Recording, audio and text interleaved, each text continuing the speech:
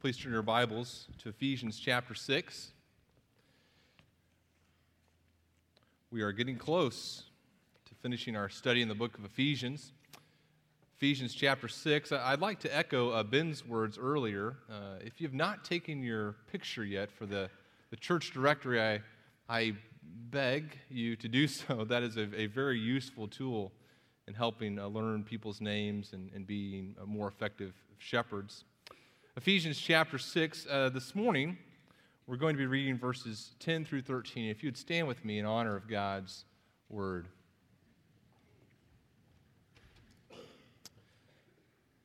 Paul says in verse 10, Finally be strong in the Lord and in the strength of his might.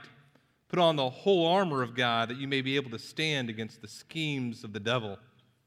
For we do not wrestle against flesh and blood, but against the rulers, against the authorities, against the cosmic powers over this present darkness, against the spiritual forces of evil in the heavenly places.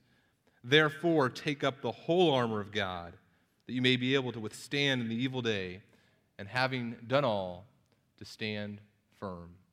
May God encourage us through his word this morning. You may be seated. Let me pray for us. Father, we thank you for our time of worship thus far. Convict our hearts of sin, open our eyes to the spiritual world around us, and give us your strength. We pray this in your Son, Jesus Christ's name, for your glory. Amen. In 1985, Madonna proudly proclaimed that she was a material girl, that we were living in a material world. I believe that she is partly correct. We do indeed live as materialists in North America, in this culture. And by materialists, I don't mean simply that we like things, although we certainly do. What I mean is this. We are materialists in the sense that both feet are firmly planted in the physical world. Our hearts are so enamored with physical things and the material world that we are often blind to the reality that there is a spiritual world around us as well. And because of that attitude, we are in grave danger. Imagine with me, if you will, that you had an enemy, and this enemy hated you. This enemy wanted you to be destroyed. He wanted your family to be destroyed. He wanted your friends to be destroyed. And this enemy began doing things to wreak destruction in your life. He began to harm you. He began to wreak havoc in the lives of your co-workers. Family members' lives were ruined as he deceived and harmed them. And he was able to wreak all of this havoc and destruction without you even being aware that it was him who was behind it. That is the situation, I believe, that many of us find ourselves in as we think about the spiritual realm. Our eyes are so in tune to the physical world that we fail to see the spiritual world all around us as well. And yet, as believers, as we read newspapers and magazines, as we go to web news, we read stories about what's taking place in the world around us, we should be constantly aware of the spiritual struggle that our world is engaged in. A few weeks ago, just as an example, I read a story about the country of Greenland. If you know anything about the country of Greenland, you know that it's the world's largest island. It's also the world's least densely populated country. And right now, if you go to the city of Greenland and you go to their capital city and look around, you'll see these posters plastered around the city. And these posters say this: "Don't be alone with your dark thoughts. Call for help." You see, what's happening in Greenland right now is an epidemic of suicides. Throughout the first part of the 1900s, Greenland has one of the lowest suicide rates in the world. 3 people per 100,000 people committed suicide. That was their suicide rate.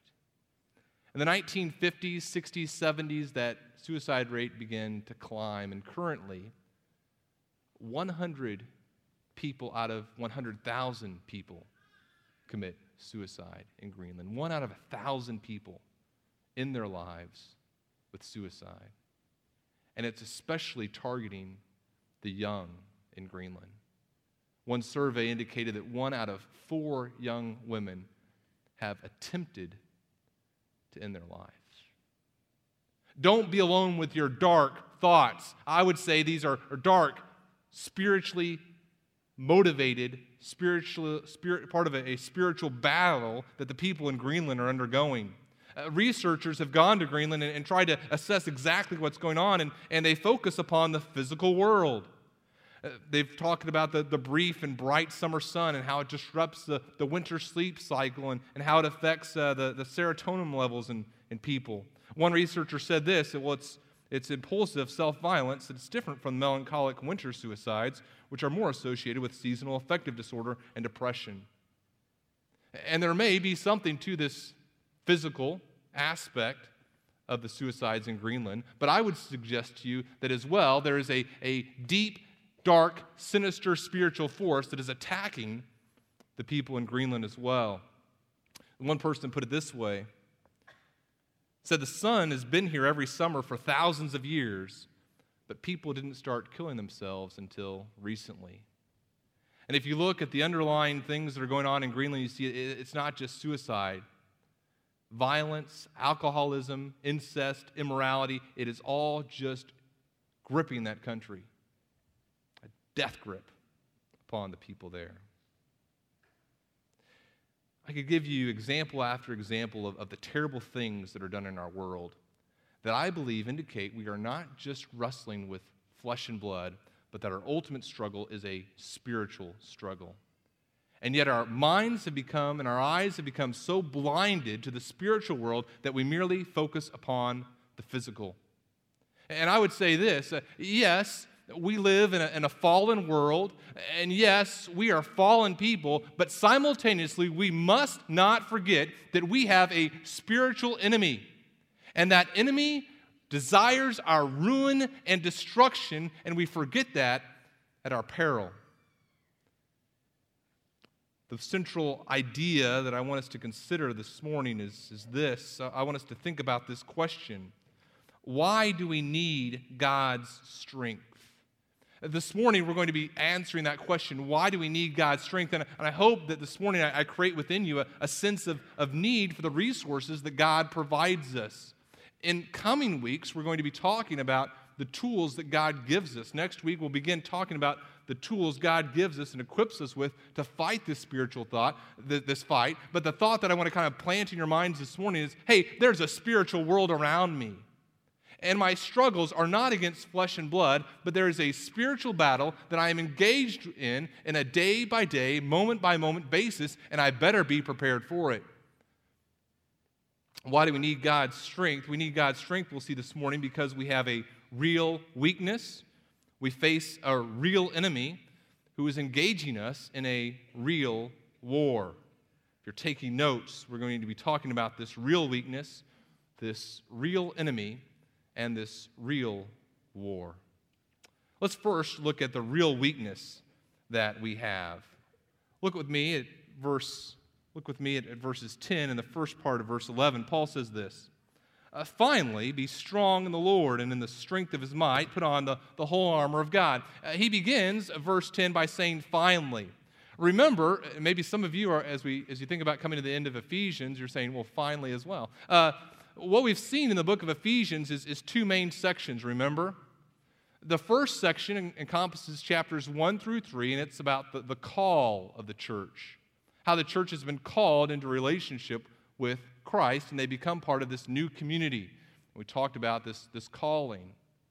And then in chapters 4 through 6, we've looked at the conduct of the church, how the church now is to walk, that they become a part of this community.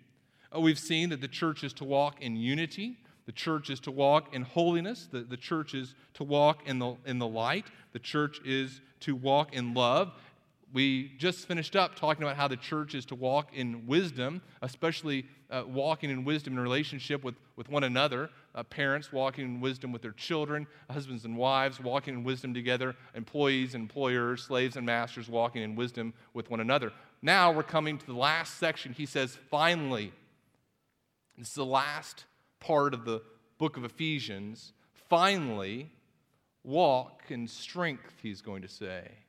He says, finally, be strong in the Lord and in the strength of his might. We're going to see here, I believe in verse 10, the first part of verse 11, that we have this real weakness. And we see that we have this real weakness in several ways. First of all, notice this. He says, be strong in the Lord and in the strength of his might. And that word be strong there, it can really be translated be made strong. You and I don't have an internal strength that comes from ourselves. We must have God place this strength within us. Remember, in fact, you can turn back to Ephesians chapter 1. This is a theme that Paul's been pretty consumed with as he's been praying for the people in Ephesians throughout this epistle. Remember in Ephesians chapter 1, he begins this prayer in verse 15. And as he's praying, he says that he prays in verse 18 that the eyes of your hearts will be enlightened, that you may know what is the hope to which he has called you, what are the riches of his glorious inheritance in the saints, and verse 19, what is the immeasurable greatness of his power toward us who believe according to the working of his great might. And so his prayer was that they would have an understanding of God, and they begin to understand the strength and this might that God has. And he says this might was in accordance with what he did in Christ Jesus. Verse 20, that he worked in Christ when he raised him from the dead. God has available to him this power. He is the almighty God, and it was a power that was exhibited, it was on display when he raised Jesus Christ from the dead. He talks about this power also in chapter 3 as he's talking about a prayer for spiritual strength beginning in verse 14. He prays, he says, I bow my knees before the Father. He says, verse 16, that according to the riches of his glory, he may grant you to be strengthened with power through his Spirit in your inner being. And so as Paul comes to this last section of the book of Ephesians, he says, look, this prayer that I've been praying for you, I'm serious about it. Finally, he says, be strong, be made strong as a result of these prayers that I've prayed for you. Be made strong by God. Be strong in the Lord and in the strength of his might. So we have this real weakness, and we know that we have this weakness because it's God who must make us strong. Secondly, we know that we are weak because he's the one that gives us the armor. He says in verse 11, put on the whole armor of God. And the armor that this word that he's using to describe armor means like the armor of a foot soldier in the Roman army. He says you need to avail yourself of God's strength, and you need to put on his armor. In and of yourselves, you don't have the capacity to fight the spiritual battle that you're being called to face. And so because you do not have that ability, be strengthened by God and put on God's armor. When I was young, on Sundays, we'd come home from church and we'd watch the television show Star Trek, the original Star Trek. Now, I'm betraying my nerdiness, but I think that was betrayed long ago, so I'm okay with that. I'm confident in that, and many of you are with me here. In the original Star Trek series, the mission of the Starship Enterprise, this spaceship that they were all on, the mission of this starship was to what? To seek out strange new worlds and new lives and new civilizations, to boldly go where no man has gone before. Now, as they sought out new lives and new civilizations, there was something that directed their journey. They had this rule called the Prime Directive. And the Prime Directive essentially stated this. It said, as they explored these new lives and civilizations, they couldn't interfere with them. And Gene Roddenberry, as some of it suggested, Gene Roddenberry, who created Star Trek, was a humanist. He had no place for religion and believed in the exaltation of man, and that man left to his own devices would continue to improve. And Gene Roddenberry had this prime directive, and you can imagine how poorly a missionary would fare in Gene Roddenberry's world, right? And some have even suggested that he created the prime directive as kind of a slam against Christianity and its missionary endeavor. Don't interfere with other cultures, don't interfere with other people, leave them to their own devices. I'm thankful that God didn't have a prime directive as Gene Roddenberry understood it. You and I are desperate creatures. And contrary to the philosophy of humanism, we need divine intervention to enable us to engage in the spiritual warfare that we have been called to engage in. Jesus says in Luke 14, imagine that a king was going to come against you, and you had 10,000 soldiers, and this king who was coming against you had 20,000. What would you do? You would assess your situation, and if you were not able to conquer him, you would send out a peace delegation in advance of his coming.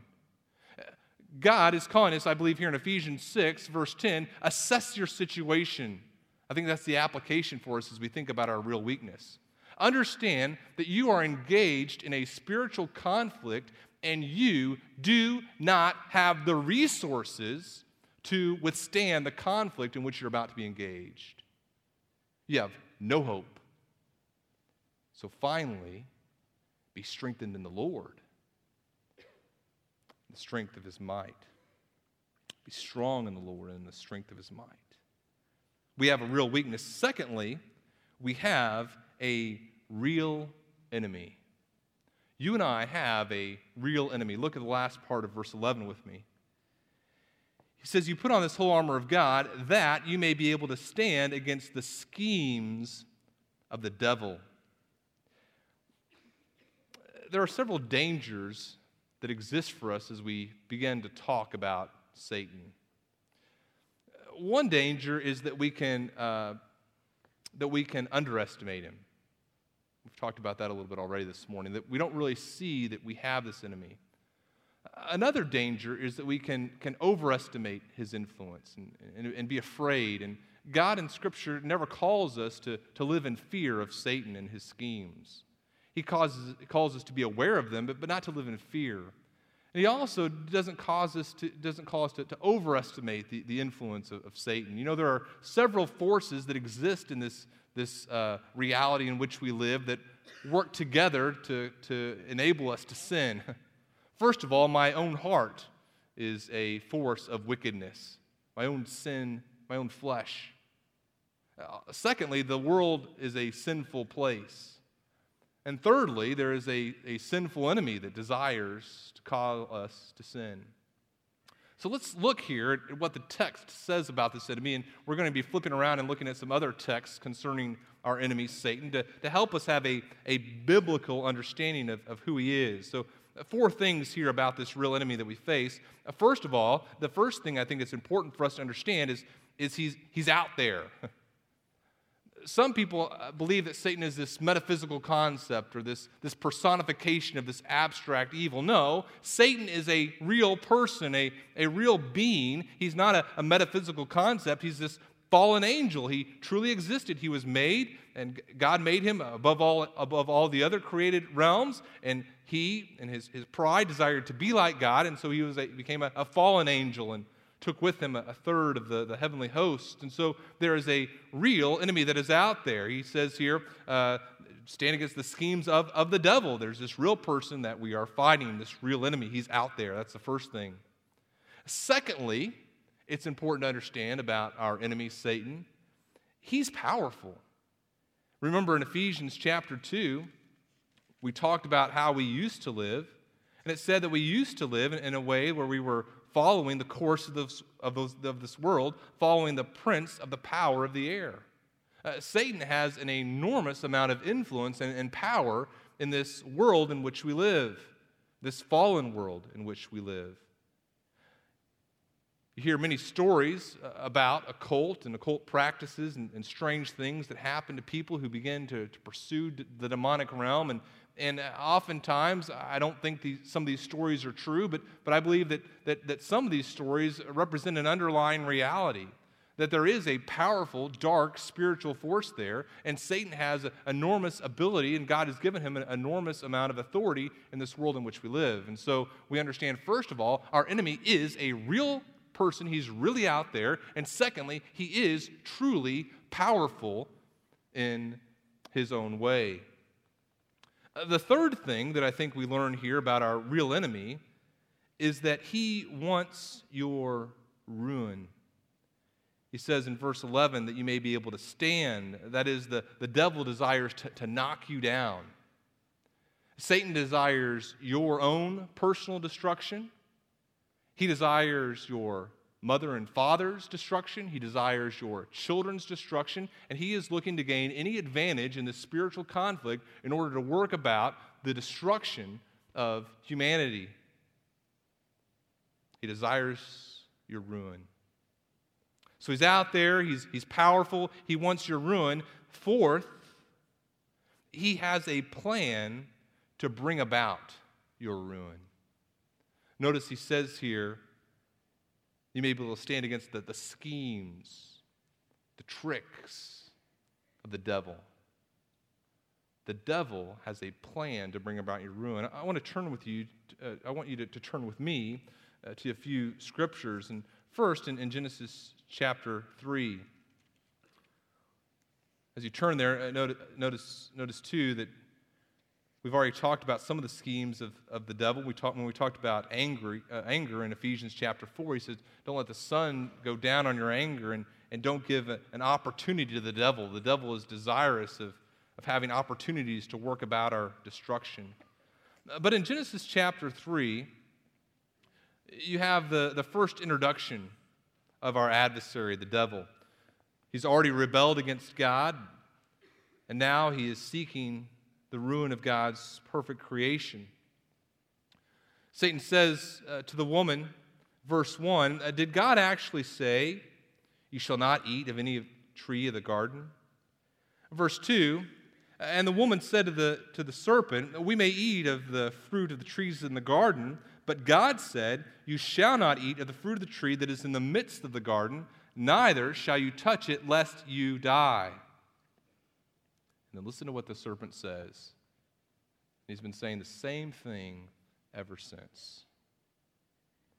But the serpent said to the woman, you will not surely die. For God knows that when you eat of it, your eyes will be opened, and you will be like God, knowing good and evil. Notice what the plan of Satan is. This is the way that God has told you to live. God has told you that if you live in a different way than what He has told you to live, that if you walk a different path, it will bring ruin, misery, destruction. Satan says that is not so. If you stray from this path, God doesn't desire you to be on this path for your own good. God is keeping goodness from you. Turn from this path, walk this path instead, and you will find true happiness and joy. Satan is a liar. Look at another passage of Scripture with me. We see him deceiving in Genesis chapter 3 there. Turn with me to Job chapter 1. Job is right before the book of Psalms. Job chapter, in fact, if you just want to write down these verses too, if we're going too quickly. Job chapter 1, beginning in verse 6, the sons of God come before him to present themselves. Satan's among them. The Lord asks Satan to consider Job, and Satan responds this way. Does Job fear God for no reason? You've put a hedge around him and his house and all that he has, and God gives Satan permission to attack Job, and Satan does so. And then after Satan has attacked Job and took away all his worldly possessions, Job, verse 20 tells us, arose, tore his robe, shaved his head, and fell on the ground and worshiped God. And he said this, an amazing statement. We sing a song about it. Naked I came from my mother's womb. Naked shall I return. The Lord gave. The Lord has taken away. Blessed be the name of the Lord. Job understands the path upon which he is to walk. And he continues to walk on that path even when the material world around him crumbles. All this, Job did not sin or charge God with wrong. And then in Job chapter 2, Satan continues his relentless attack. The Lord again calls Satan's attention to Job. Verse 3, have you considered my servant Job? There's none like him on earth, a blameless and upright man who fears God and turns away from evil. He still holds fast his integrity, although you incited me against him to destroy him. And Satan answered the Lord and said, skin for skin. All a man has, he will give for his life. Stretch out your hand and touch his bone and his flesh, and he will curse you to your face. You see what Satan's attempt there is? He says, look, Job, the best thing for Job in every circumstance is to fear God, to worship God. I'm going to begin attacking the physical world around him so that he turns from that path and endures and goes down a different path instead. He wants to deceive Job concerning the right way to live. And we never have any indication in the book of Job that Job ever hears about this conversation between the Lord and Satan. He's never let into the spiritual reality that began this circumstance in which he finds himself in. Satan desires to deceive him concerning the situation in which he is in. John chapter 8, we also find out about the schemes of Satan. In John chapter 8, Jesus is talking to this group that John refers to as the Jews. He says their father is not truly God. And then he says this, he has a stinging indictment of them in verse 44. You are of your father the devil, and your will is to do your father's desires. He was a murderer from the beginning and has nothing to do, listen to this, has nothing to do with the truth because there is no truth in him. When he lies, he speaks out of his own character, for he is a liar and the father of lies. Satan is a liar, a schemer, a deceiver, and wants to lie to us concerning the way that we should live. 2 Corinthians 11, verse 3. In 2 Corinthians 11, verse 3, Paul is talking about this desire to present the church before God as pure and holy. And Paul says, I'm a little freaked out here. I'm a little concerned because, he says in verse 3, I'm afraid that as the serpent deceived Eve by his cunning, your thoughts will be led astray from a sincere and pure devotion to Christ. I'm scared, Paul says, because I know the right way for you to live in purity before God, but I'm afraid that Satan's going to come in and trick you. This liar is going to deceive you about the best way to live, and you're going to be led away in your thoughts from a pure and sincere devotion to Christ. One last passage. Let's look at one last passage together. There's many more we could turn to, but how about Revelation chapter 12? Revelation chapter 12, verse 9, he's talking about this war that's been in heaven. It says that verse 9, Revelation 12, verse 9 says, and the great dragon was thrown down, that ancient serpent who is called the devil and Satan, the deceiver of the whole world. What do we find out about this real enemy, this Satan, this adversary? God has told us, look, this is the best way to live your life. Honoring me, worshiping me is the best way to live. No matter what your physical circumstances are, the right way to live is in perfect obedience to me, giving me the glory. And Satan comes and says, God is a liar. God is a liar. That is not the best way to live. Let me tell you the real way to live that will truly bring you joy.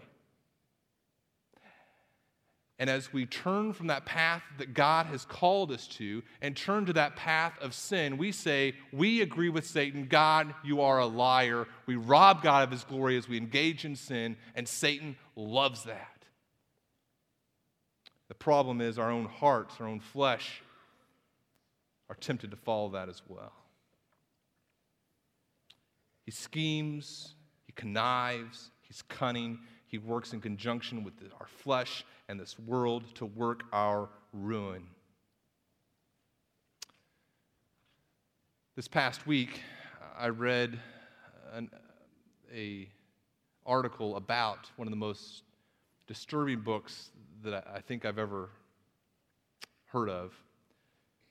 The book is called Impossible Motherhood. It's called Impossible Motherhood. And it's written by a woman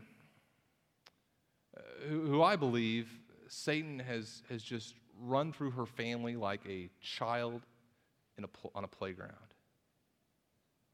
Her brothers were heroin addicts. Her mother committed suicide. Her grandmother was just a very radical person. Terrible things have taken place in her family. And you see, as you read this article with spiritual eyes, that there have been just amazingly dark, sinister spiritual forces at work in her life. The demonic realm, I believe, has just toyed with this woman her entire life. The book is about her attempts to become pregnant so that she could have abortions. And over a 15, 16-year period, she had 16 abortions. She describes the excitement that she would feel when she became pregnant, knowing that she could have an abortion. Behold the deception of our enemy. And you know what the truly sick thing is? Or even in addition to that, she says this: she's afraid that her book will be misunderstood and twisted by the pro-life movement to deny women the right to choose. Behold the deception of the enemy. We have a culture, and the article was very supportive of a woman's so-called right to choose, as it talked about this as well. Behold the deception. God calls us to live in a certain way, and the enemy says that's not the best way to live. And so we begin to pursue a different way. And as we pursue this different way, although it's bringing us misery and pain and heartache, the enemy continues to say, this is the right way. This way is miserable. We engage in immorality. We find immorality on our television entertaining. And we say, yes, this is enjoyable. We engage in materialism, believing that we're finding satisfaction in the material things in life, and God has called us to forsake this pursuit of material pleasures, and we say, no, God, we don't think you have it quite right, we are being deceived, and we're going to follow the path of this world and the prince of the power of the air. We have a real enemy who seeks our ruin. What's the application? I believe the application is that we, first of all, as we understand our real enemy here, we respect his power. We say this is a powerful being in beings, as we think about the demonic realm, in which we're engaged with this conflict. We're not going to approach this battle cavalierly. Instead, we're going to respect the power of our enemy. Also, as we think about how to apply this truth that we have a real enemy, we're going to be aware of his schemes. And as we consider God's call on our lives, how he tells us to live, and are tempted to live a different way, we're going to say, look, I understand that I'm being deceived here. And right now, for some reason, I believe that this is a better way to live, but in my heart, God's word is telling me this is wrong. And we're aware of the deception of the enemy. We can face it head on. We're also, as we think about this powerful, deceitful enemy, hopefully we have this desire to avail ourselves of the tools that God offers us, and we'll talk about that next week. So we have a real weakness, we have a real enemy, and we are furthermore engaged in a real war. Let's look at verses 12 and 13. Paul says this, "For we do not wrestle against flesh and blood, but against the rulers, against the authorities, against the cosmic powers over this present darkness, against the spiritual forces of evil in the heavenly places." There's four important things here about this real war. First of all, I think that it's important for us to understand that this real war is very intense. It's very intense. Paul uses the word wrestle here.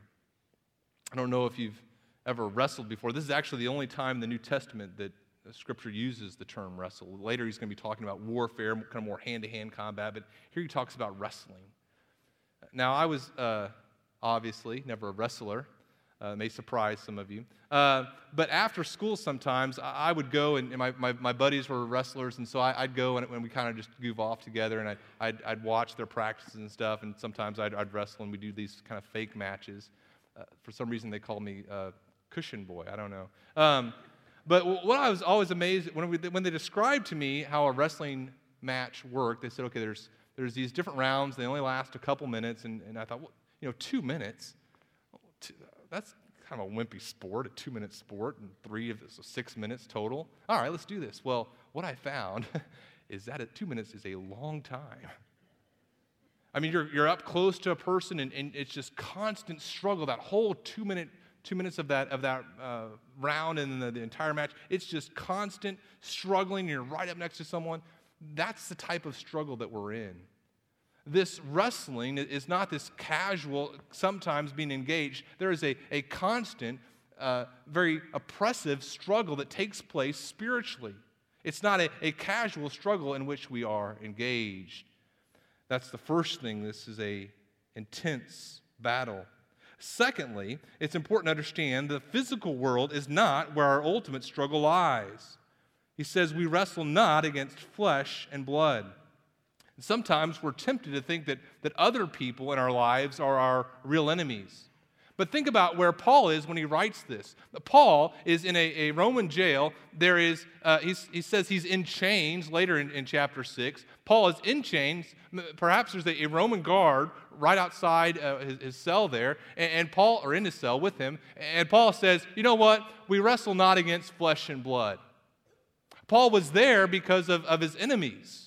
And yet Paul doesn't look at his enemies as the people with whom he is ultimately engaged in a struggle. Paul says we wrestle not against flesh and blood. That also means not only is it not other people that we wrestle against ultimately, it's also not the physical realm in which we're ultimately struggling. As we go through sicknesses, as we go through the loss of material possessions, this should help us understand, look, this is not our ultimate problem. This is not where our ultimate battle lies. We're engaged in a real war. This battle is intense. The physical world is not where this ultimate battle lies. Thirdly, as we see here, life is ultimately a spiritual struggle. He says, but, it's a strong contrast after he says we wrestle not against flesh and blood, but against the rulers, against the authorities. And he goes on, ultimately, life is a spiritual struggle. I think as he lists these different entities with whom we wrestle and battle, let me just urge some caution here. Some people go through these characteristics that are describing these spiritual forces, and they try to identify exactly who Paul is talking about. And we sometimes take these verses and kind of apply them in some ways that I believe, frankly, is speculation. So, for example, some people say, well, aliens are part of the demonic realm, or ghosts are real and part of the demonic realm, and I certainly believe that that's a possibility. That the demonic realm is a deceptive realm, and perhaps in some of those circumstances that is what's happening. But let's just be honest, that's speculation. What we have is a clear testimony from God's word that there is a spiritual realm, and that spiritual realm is a deceptive realm. And let me also say this. A very dangerous thing to do is to become too enamored with the demonic realm, to delve in it too deeply, trying to think about it and figure it out. God's calling us is to stay away from it. We'll talk about the tools that we have at our disposal in the coming weeks. So with that kind of caveat in place, let's talk about what Paul does say and what we can say with confidence. First of all, he says we're wrestling against rulers and against authorities. What we're seeing here is that there's a hierarchy within the demonic realm, and it's a powerful hierarchy. The forces in the demonic realm have real power, and we've talked about that already. He also says we're wrestling against the cosmic powers. He says cosmic powers over this present darkness. Over and over again in the book of Ephesians, we've seen this idea of darkness being a worldly realm. And so there's a worldly realm, and over that worldly realm, the demonic forces have an enormous amount of control. What's the application for the believer? Stay out of the darkness. Stay out of the darkness. Don't expose yourself or your children to this darkness. He says also, we wrestle against spiritual forces in the heavenly places. And what I think it's important to glean from that phrase is that this wrestling takes place in the heavenly places. You and I are in the physical realm, and we simultaneously exist in the spiritual realm as well. Recently, I read an article about a man named Kevin Jennings, and you've probably heard this story as well. Kevin Jennings is an assistant deputy of the Safe Schools program. Kevin Jennings, many years ago, had a student come to him. And as he had this student come to him, this student confessed that he had been involved in a homosexual relationship with an older man that he had met at a bus station restroom. And Kevin Jennings, who's now the assistant deputy or assistant director of some government organization, the Safe Schools, ironically enough, counseled this boy to just be careful. And he over and over again has referred to this event that took place in the past as an example of the terrible struggles that some people go through and how he helped this young man through this struggle. Now I hear that story and become very angry. And my temptation is to become angry at Kevin Jennings. Kevin Jennings is not my enemy. Kevin Jennings is not my enemy. What we understand is, look, this is a spiritual struggle. And some people hear that story and think, man, I'm so grateful that there was a person in place to help this young man. I say, boy, I am so saddened that instead of taking a despondent young man who is struggling with sin and saying, look, yeah, what you're struggling with is sin. Let's help you. Let's talk about what God's word says. I'm saddened that the wrong person was there and that the enemy has had a field day in the life of that young man ever since. Paul tells Timothy in 2 Timothy chapter 2, he says, the Lord's bondservant must not be quarrelsome, but able to teach, kind, patient, with gentleness, correcting those who are in opposition, so that God may grant them repentance leading to the knowledge of the truth, and they may escape from the snare of the devil, having been held captive by him to do their will, to do his will. Look, people are not our enemies. And as we encounter people who hate us, as Paul encountered his enemies, Paul didn't say, look, this is us versus the Jews. Paul said, look, this is a spiritual struggle. It's a spiritual struggle. It's a real war, but it's not against people. Fourth thing, an evil day is coming. An evil day is coming. It says in verse 13, therefore take up the whole armor of God that you may be able to withstand in the evil day, and having done all, to stand firm. And you're struggling with sin, you may find that as God gives you victory, it seems that things are going so well, and then all of a sudden there comes that point in time. Maybe you've been struggling with gluttony, and you do well day one and then day two, and then all of a sudden day three it feels like there's just an enormous pressure on you. Or maybe you've been struggling with immorality, and there's just this moment where it seems that you cannot withstand the temptation. I believe that's kind of what Paul's talking about here as he talks about this evil day. There's going to be a moment when their spiritual forces just kind of converge on you. Maybe you've been struggling with anger, and you say, like, I'm doing okay, I'm doing okay, and then all of a sudden your schedule and the kids and everything kind of converges, and it's an evil day. Can you withstand that? If you were to take me up here at the top of the second floor here, 5 Points, and have me hold up lay down and hold up one of the weight bars and start putting weight on it, you wouldn't have to go too long until I was no longer able to withstand that weight. I collapsed. But imagine if I took that bar and put it on the frame and just kind of held my hands up there. You could put weight on there all day long. Why? I'm not actually holding it up. There's an evil day coming, a time where the spiritual forces in your life are going to converge. And the question is, are you going to rely upon your own resources or upon the resources, the armor that God has provided? There are dark, demonic forces that have a stronghold in our world. Demonic forces have a stranglehold on some governmental systems. There are communities in our nation where you just see the violence and the immorality, and you say that there's no other explanation for that except that the enemy has an incredible foothold in that community. Don't be a materialist. Don't be a materialist. Understand, yes, we live in a fallen world, and the world system is corrupt, and yes, our own natures are fallen, but we also have a real enemy engaging us in a real war. And because of our real weakness, we need the resources that God provides to protect ourselves, to protect our children, to protect the people whom we live around, work with, all for the glory of God. Let's pray. Heavenly Father, we just do pray for your protection on us. We thank you that you have given us the resources we need to stand firm. Help us as we think through what that means in the coming weeks. We thank you for your Son Jesus and the provision of life we have through him. We pray this in his name. Amen.